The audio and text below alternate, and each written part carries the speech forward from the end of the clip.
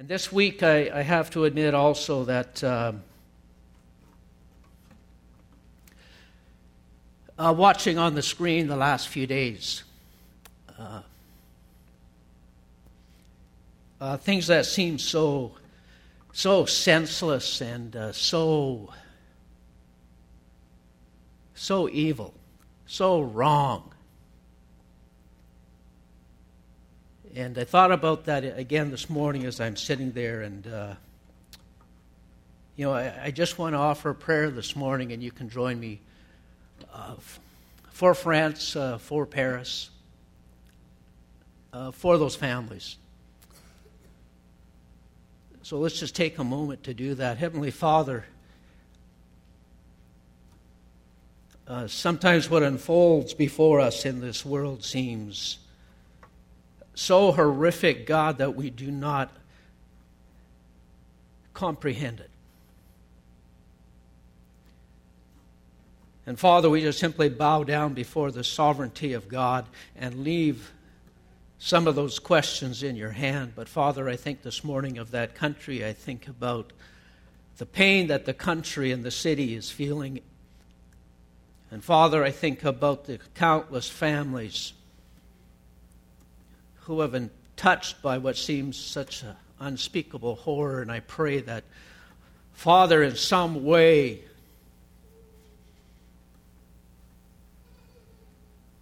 tragedy could have ways of speaking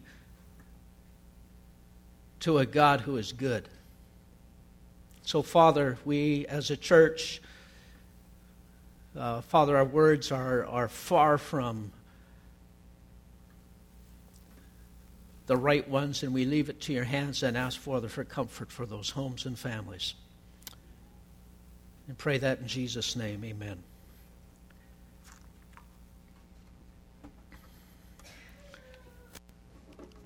I had a conversation with my brother, it might have been last week. I have a brother who is exactly a year and a day older than I am, and probably somewhat wiser than I am. I told him I was going to speak on Sunday, and I was actually going to venture into the world of politics. And he said, well, are you prepared for that to be the last sermon you'll ever preach at Creekside Church? And I said to him, well, I think we can maybe speak about politics without necessarily becoming political. And when Eva asked me, whether I was going to speak or have a message or a sermon, I said, well, I'm going to speak, but I don't think I'd call it necessarily a sermon or a message, but I hope it's something that would cause us to consider a few things as children of God. So those of you who may be here for the first time, and I know that some of you are, and you're going to say, man, I came to the church, and the first thing you know, the pastor's speaking about politics. And so I hope that you will come back, even if this conversation doesn't sit well with you. But, as children of God and as a church, I believe God calls us to respond and to react within the world that we live as citizens of a kingdom that is not of this world. That quite literally, as children of God, we are first and foremost citizens of heaven. And you might say, secondly, we are citizens of this amazing country of Canada, for which we should continue to give thanks. But as citizens of heaven, I wonder sometimes, and I want to ask this question this morning, about how invested should we be as men and women? How invested should we as a church be in the political issues of the day? And what should that response look like? What should that response sound like from the church? I think sometimes of Paul. Paul was a highly educated, a highly intelligent man. A man whose knowledge and convictions initially fueled his passion to actually persecute the church. And then God intercepts Paul's life, transforms his thinking, and suddenly the same Paul is now willing to suffer persecution himself for the cause of Christ and for the cause of the church. And I want to say that faith in God did not render Paul's intelligence or his education somehow unimportant or irrelevant. That God took everything about Paul, including his mind, and transformed it. Luke, the writer of the Gospel of Luke, the writer of Acts, was a doctor. You might also say that Luke was a bit of a historian. He was a co-worker and a traveling companion of Paul. So you have Paul and you have Luke, two of the most prolific writers of the New Testament under the inspiration of the Spirit of God, who became consumed with sharing the gospel of the kingdom of God, of a kingdom that is not of this world. That was their passion. And I wondered this week, did Luke or Paul hold opinions or views on the political issues of their day? Whatever that might have been, first century. I think they likely did, and I think it would have been interesting and probably insightful to hear their perspectives about the world that they lived in. It would have likely been worthwhile sitting down and listening to them talk about the issues of the day. And we often see Paul in conversation with influential people of that time. And they obviously found Paul worthwhile listening to because he was an intelligent, thoughtful, well-reasoned, sober-minded man. At times it seems to me that as children of God, we are portrayed as closed-minded, sometimes narrow-minded people. That sometimes we tend to offer simplistic answers to very difficult questions. Some would say that somehow by embracing faith, we either stopped thinking or we suddenly all started to think alike.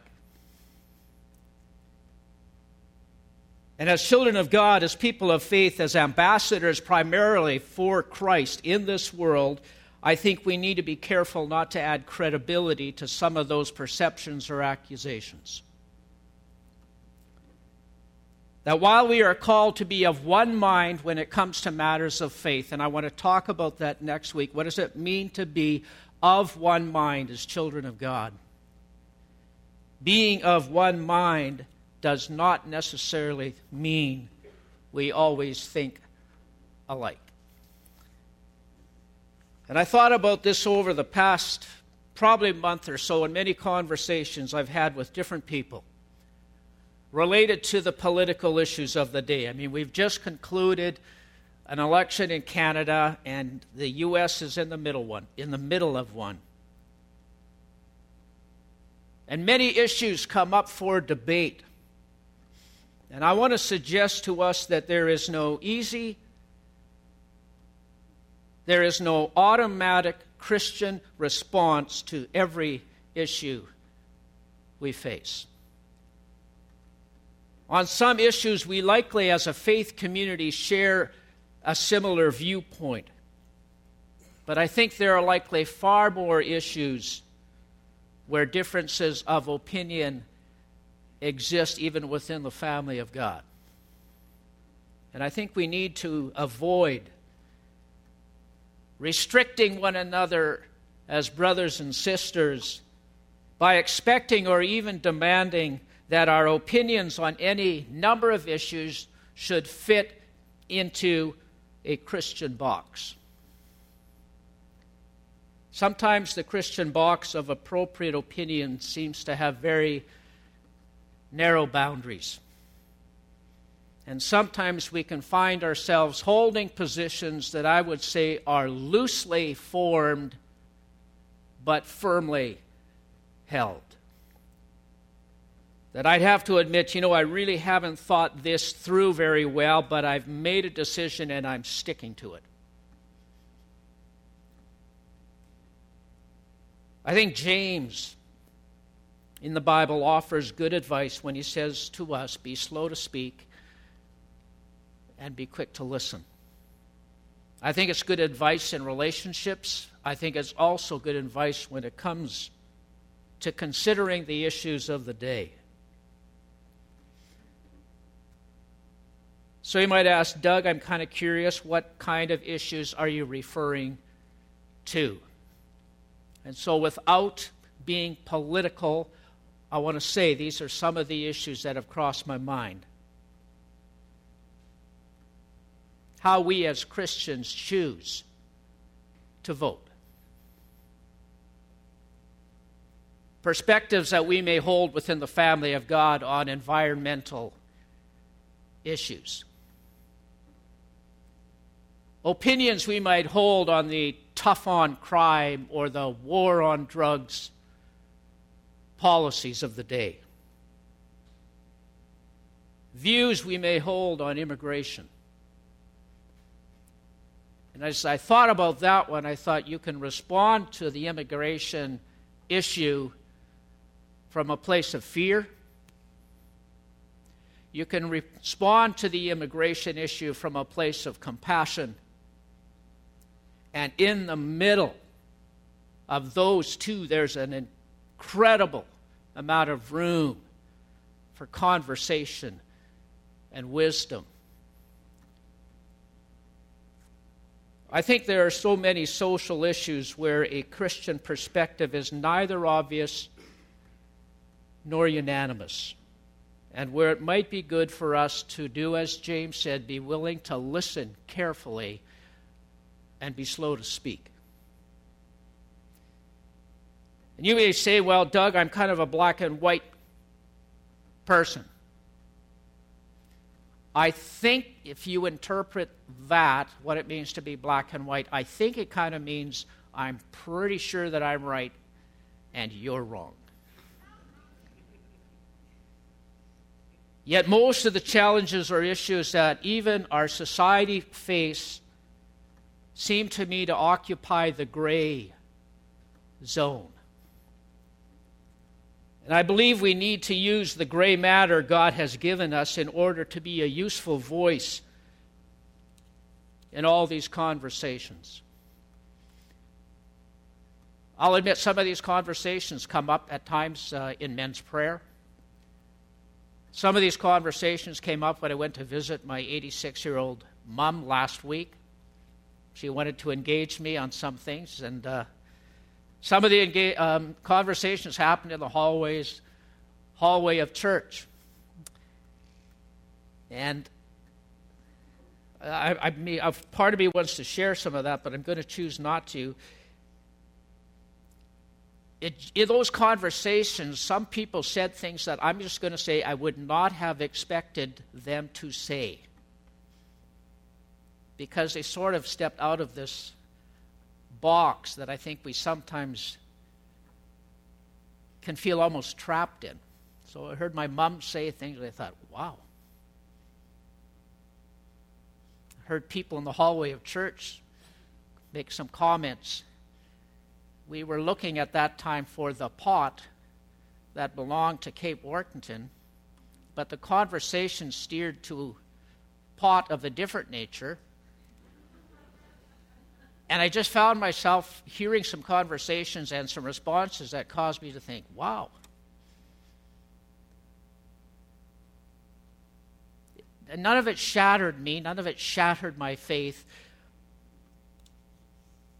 In fact, it was good to hear perspectives that maybe you would not necessarily always hear expect to hear within the context of the family of God. I think we need to value the intelligent, well-reasoned minds that people of faith can bring into the political issues of life. And I want to suggest this morning, and maybe this is simply my first point, that we need to give each other some latitude.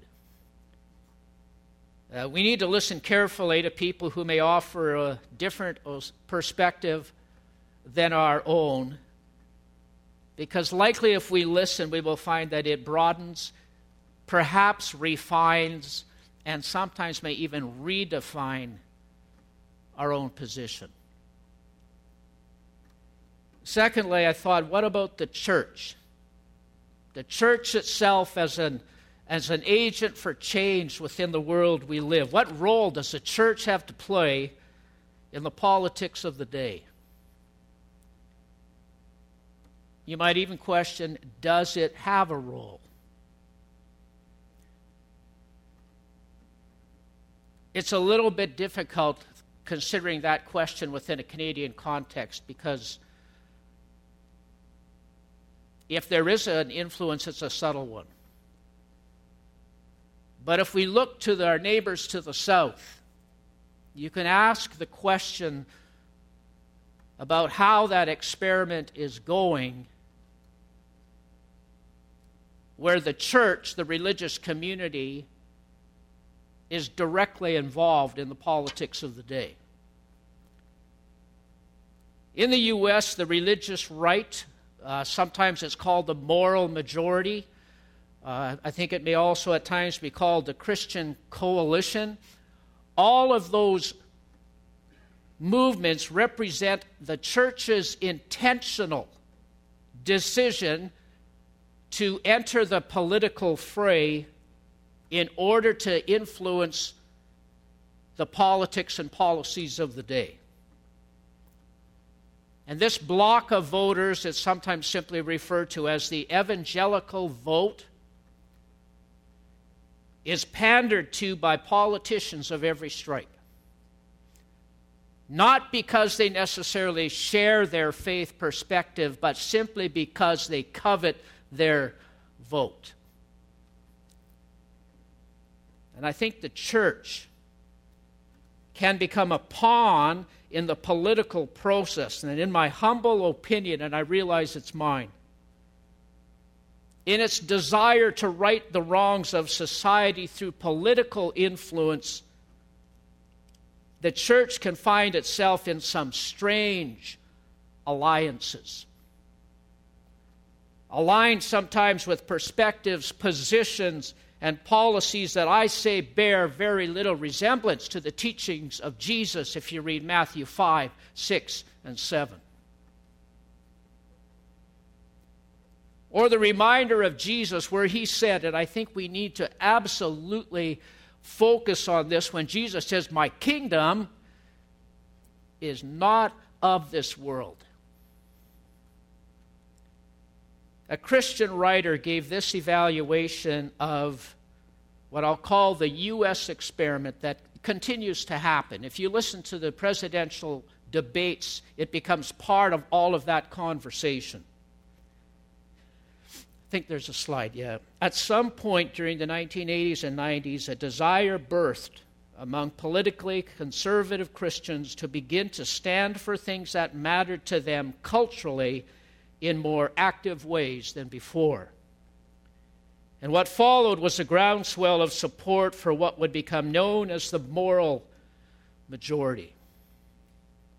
Fast forward a few decades, and despite these efforts, evangelicals appear to be on the losing side for those who considered it a war. That's not a matter of preference or desire, it's a matter of numbers. That simple math shows that most of the core issues on which the religious right was focused are trending in the wrong direction from evangelical belief and practice. In a recent survey, pastors were given, and again, this is in the United States, and I think the chart we may have. I'm not sure if you can read that. At the top it says, many Christian leaders have talked about society being in a cultural war. And this question was asked of pastors, regardless of how you feel about that terminology, how would you explain the current condition? And the 10% that you see in blue there would say 10% of Christians who believe that we as a church, as children of God, are winning this war. Overwhelming number of pastors, pretty much 60%, say Christians are losing this war. 11% say that we've already lost it. And 19% apparently don't know. As I looked at that chart, I thought, we can look at that and we can feel perhaps discouraged, we can feel disappointed.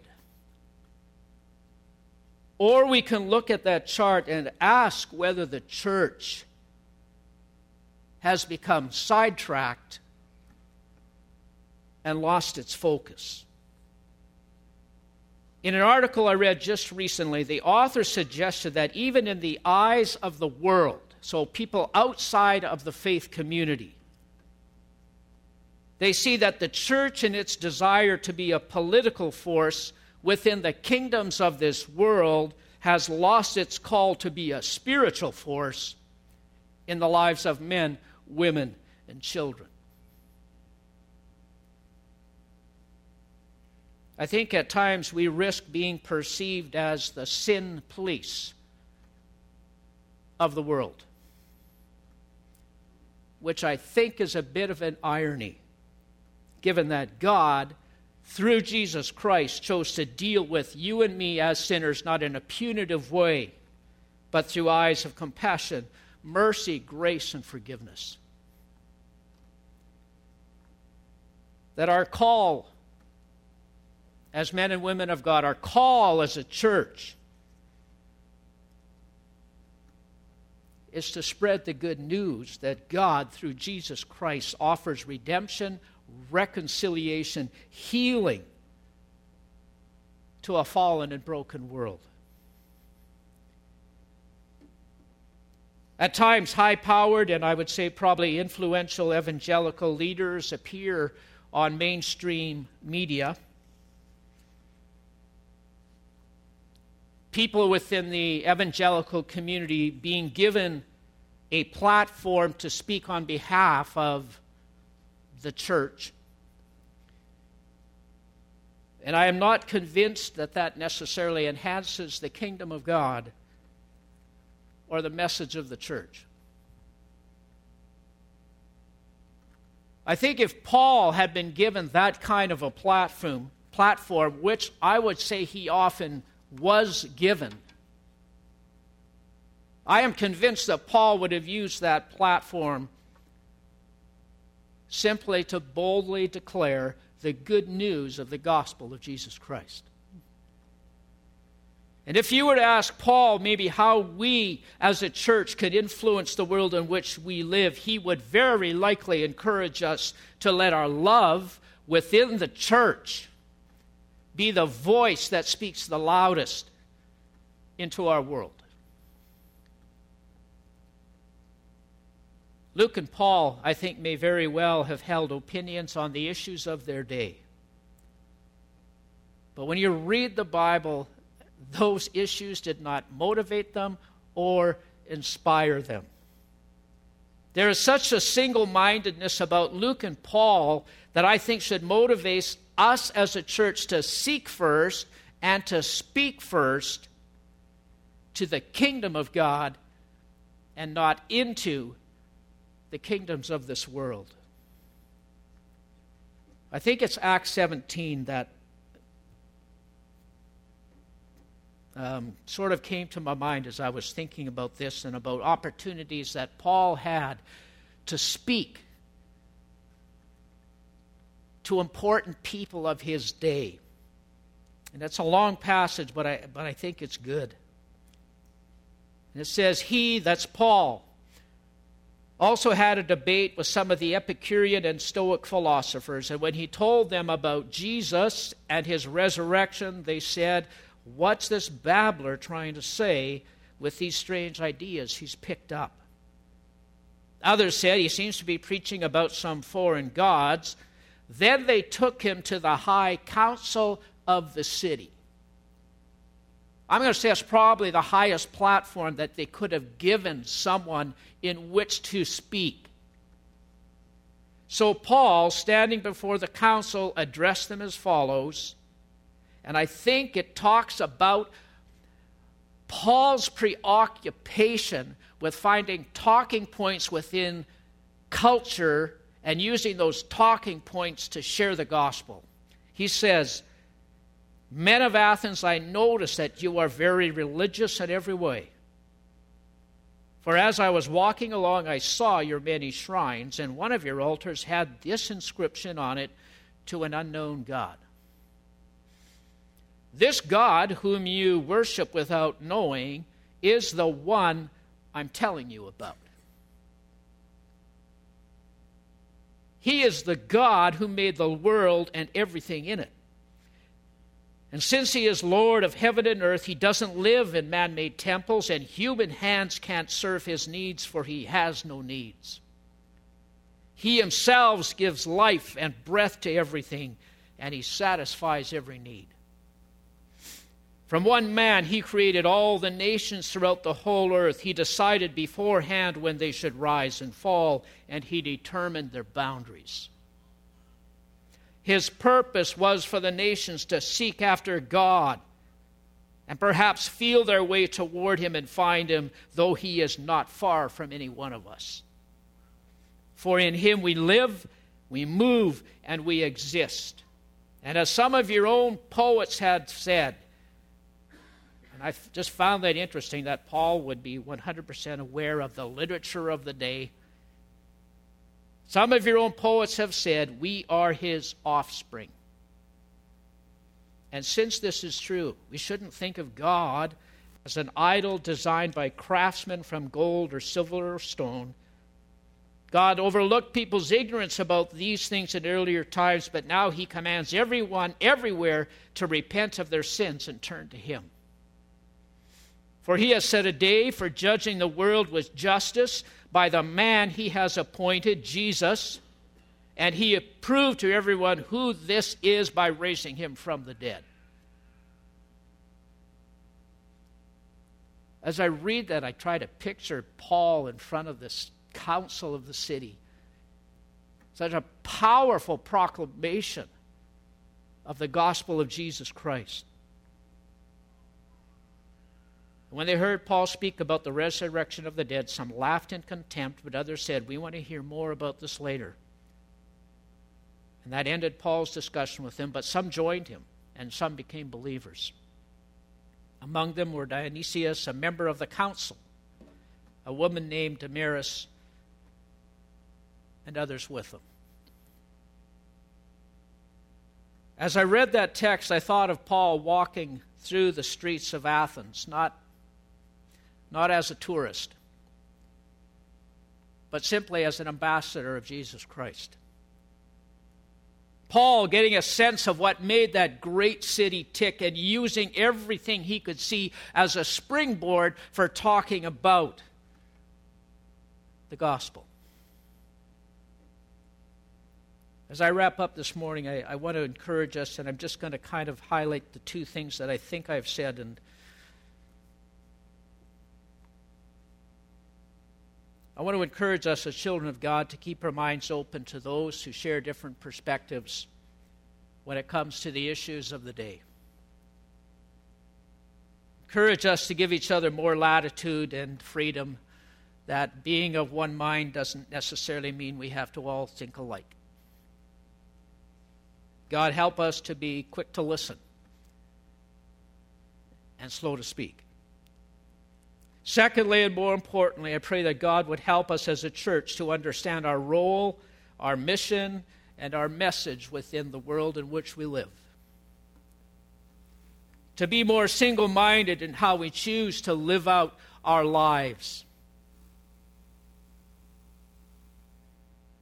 Matthew says we're called to be salt, we're called to be light, we're not called to be judges. As a church, our call is to welcome people into a conversation about a kingdom that knows absolutely no boundaries. It's a kingdom offered freely to all who accept the gospel of Jesus Christ. And in a very real way, it is the message and the mission that Chris Weent spoke to so clearly last Sunday.